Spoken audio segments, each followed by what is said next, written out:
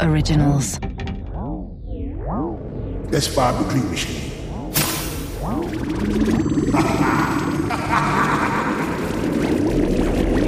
Don't press that button.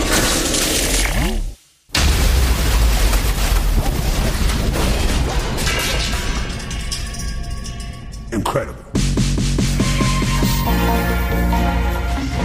What up? It's me, Russell Hobbs, with the Gorillaz Podcast.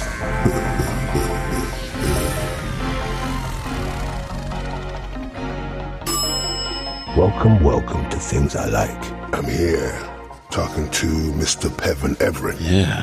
Hello, Mr. Pevin. How are you, Russ? I'm good, man. I'm real good. How's the world find you today, sir? It finds me in L.A., thankfully. Yeah, man. You know, I'm very, very excited to be here finally again. And which Gorillaz tracks can listeners find you on, Mr. Pevin? Strobe Light and Halfway House. Great tracks. So describe to me how you came to be where you are now today. I wish there was a huge elaborate story that went along with it, but there isn't. It's actually pretty, well, I'd say it's short but strange. I'll call it that. I'd spoken with Tone on a performance show, Right. and he says, I'm going to have somebody call you, or I'm going to reach out for you. And lo and behold, what reached out was a big Gorillaz hand. I will. What you gotta say now? When I pick you, I'll wait. What you gotta say now? Like women and teenagers, when we go into relation, like water we moving in it, and we're running through life cycles. The ego shaking, and we need to escalate it. And we're only halfway to the love awaiting. You know, throughout my youth, I was a skateboarder, avid skateboarder. A word. So alternative rock and music and was very important. Hip hop, all of that stuff was very important to have a good taste palette with respects to rock and hip hop. Right. So, I had a mixtape of alternative records, you know, which a few of them were records that Damon had written. And they'd become basically the soundtrack to my youth before I'd actually started my jazz pantheos, you know. So when I played these records, they really made me feel alive. And I never really knew exactly who'd written them.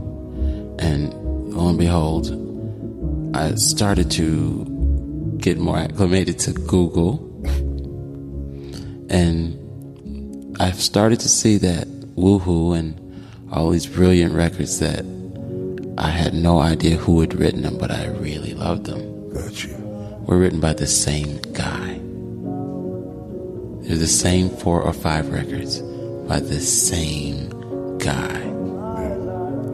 That's how I knew my ear was saying, this particular writer, this particular sound is one that you're excited by. So, you know, I had no idea who, but it was Damon the whole time.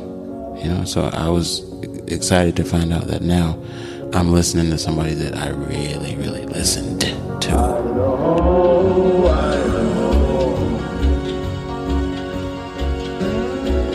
There's a beauty.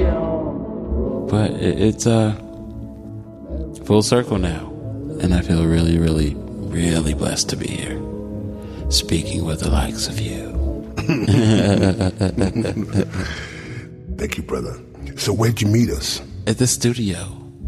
I came into the studio and it was open arms. Nice. In which country? Where were we? Chicago. Right. Oh. Chicago, my hometown, and that's where Twilight Tone's from as well. All right. You know, so Twilight Tone is a DJ, Yeah.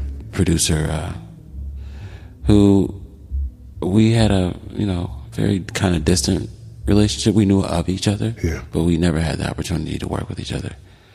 And when we did, it was that particular time that I was telling you about, and you know, not even a month later, you know, this Gorillaz thing came in And it's been a whirlwind ever since. You know? Yeah. So, tell me about Strobe Light. How it came about, what you like about it, how you did it. Yeah. Well, Damon said, here's a track, check it out. He and Tone were playing it for me. And they were both, you know, bopping to it. And Right. I immediately heard something musically to it.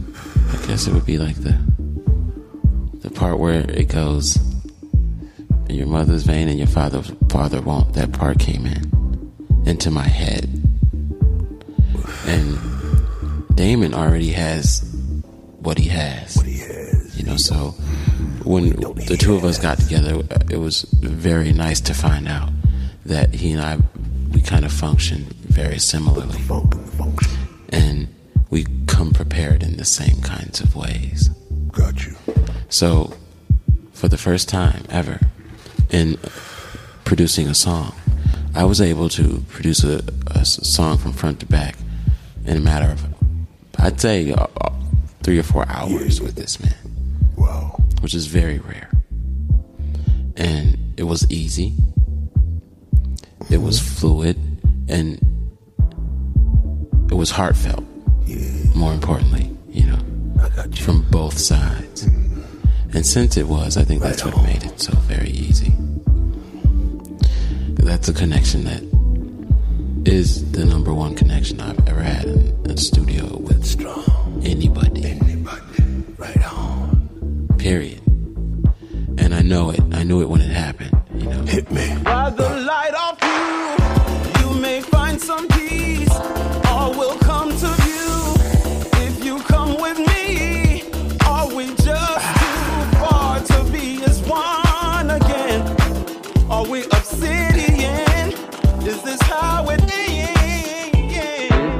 As things progressed in the song, it seemed to come to shape like in that 3 or 4 hour period. And Steve was in there mixing it down, and you know, everybody's working, and Damon's pulling out keyboards. He's like, no, try this sound.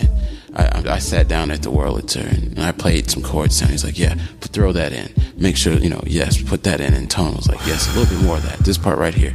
You know, and we're all speaking as though nobody else is in the room.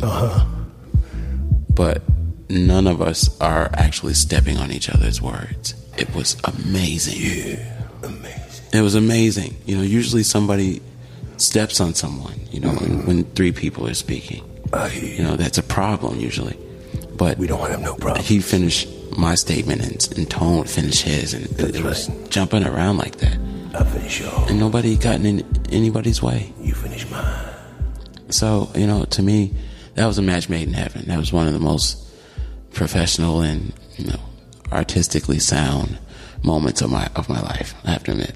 Man, that's amazing. But what's a Wurlitzer? Wurlitzer.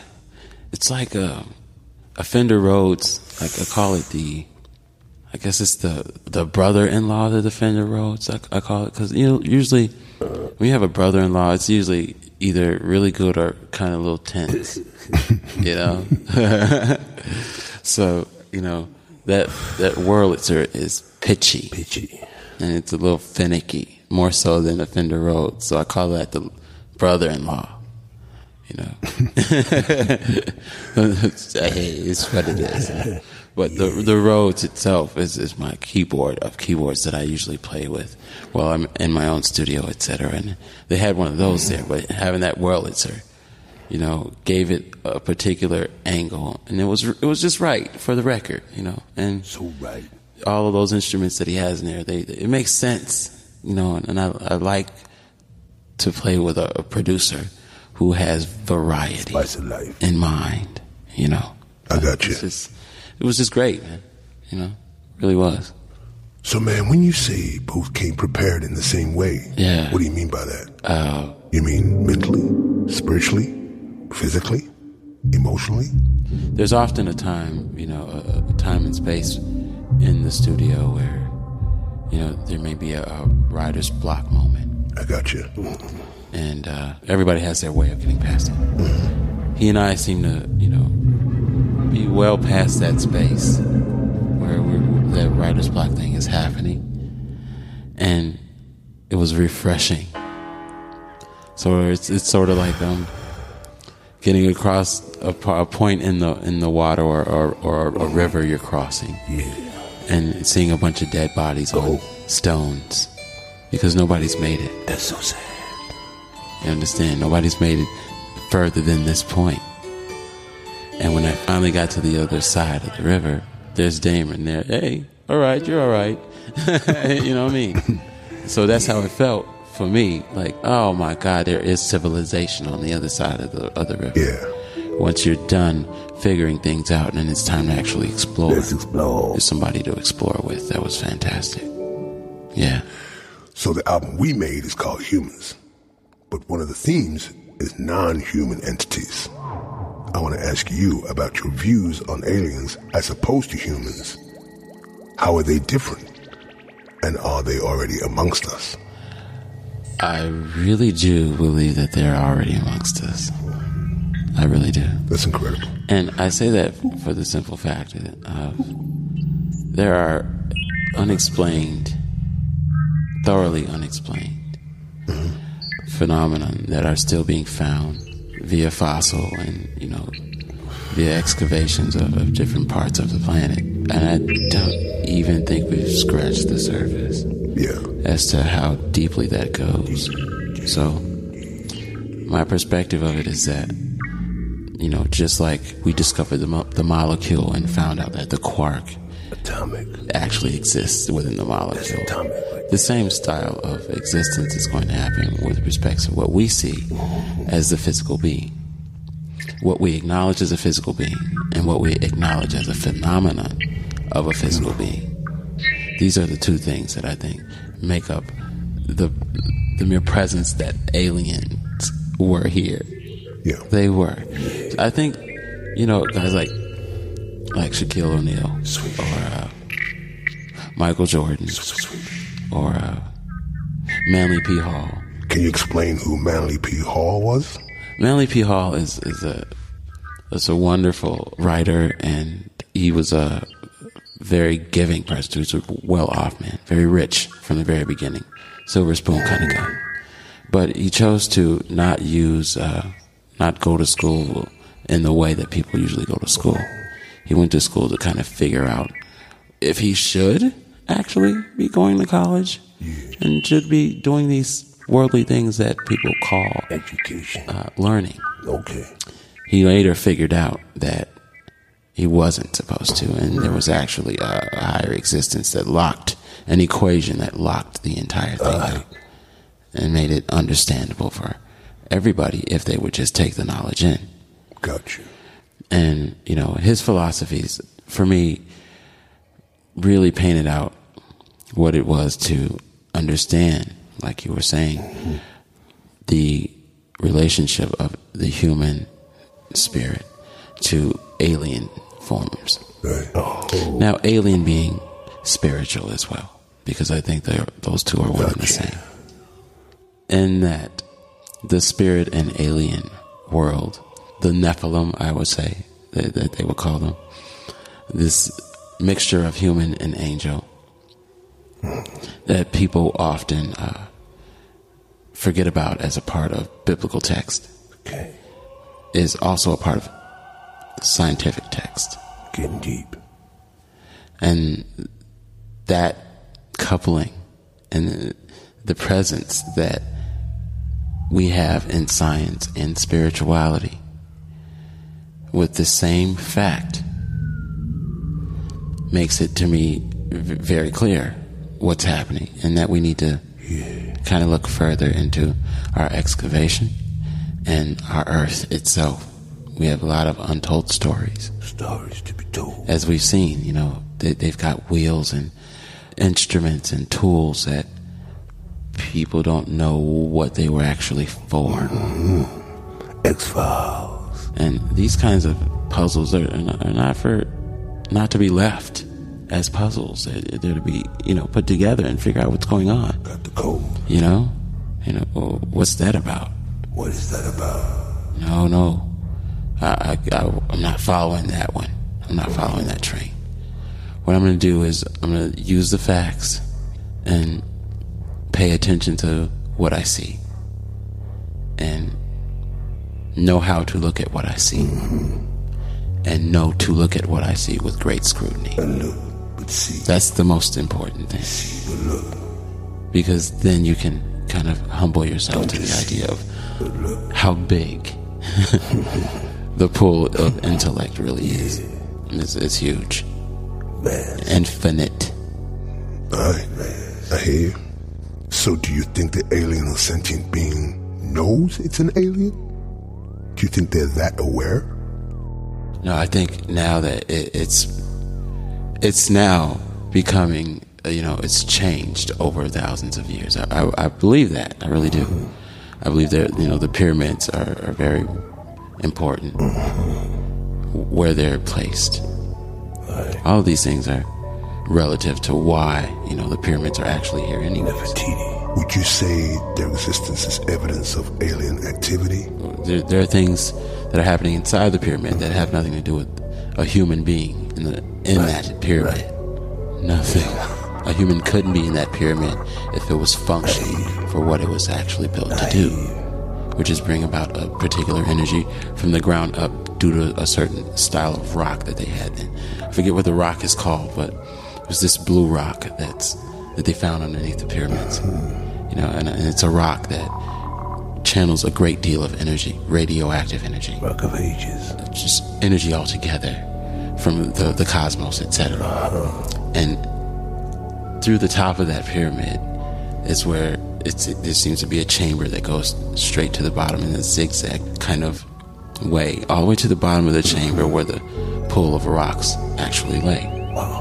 And that heat that those rocks made actually went through the zigzag back to the top and shot through the center of the pyramid straight to the heavens.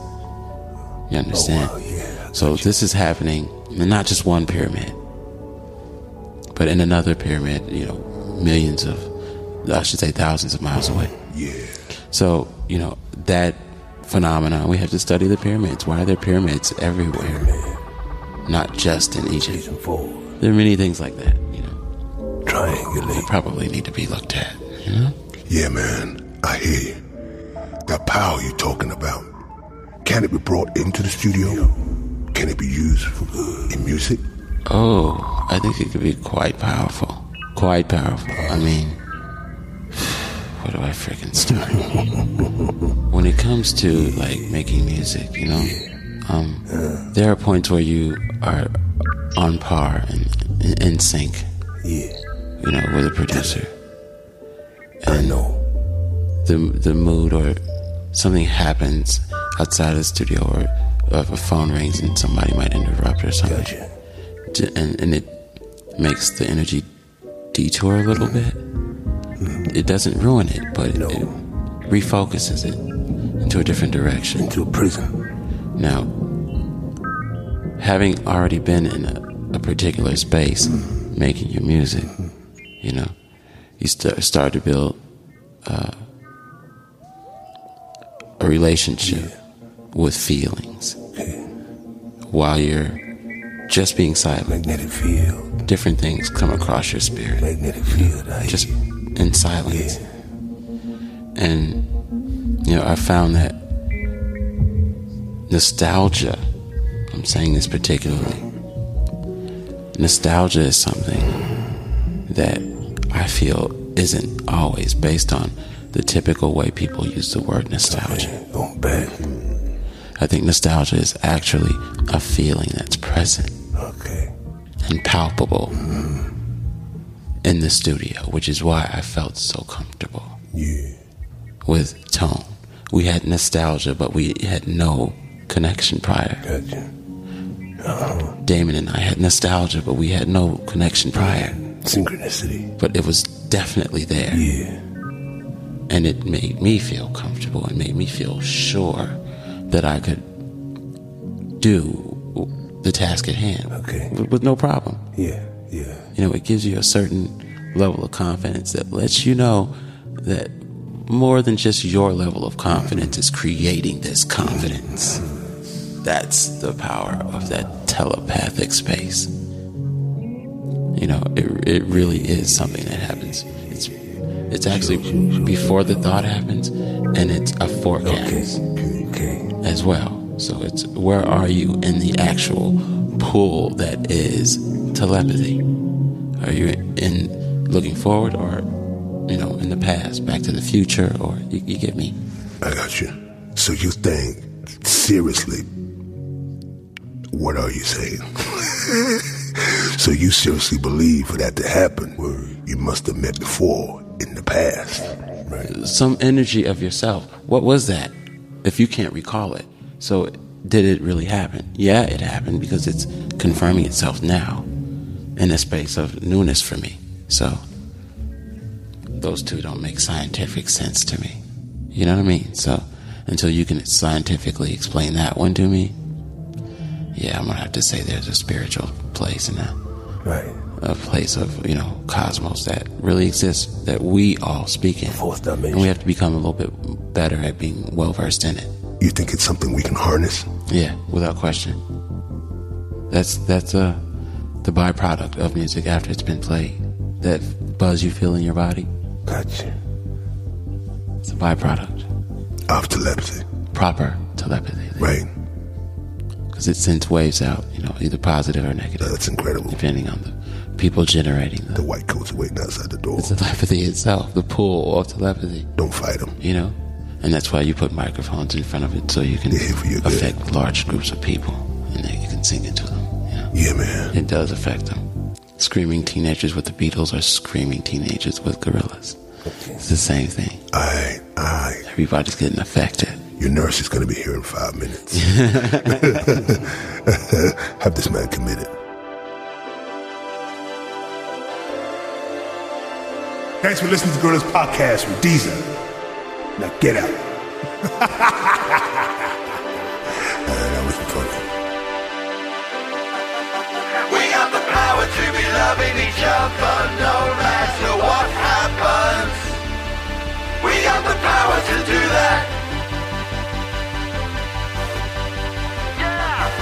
We got the power to be ringing the great bell out there above us. We got the power to do that. We got the power, power, power, power, power. We got the power. Deezer Originals.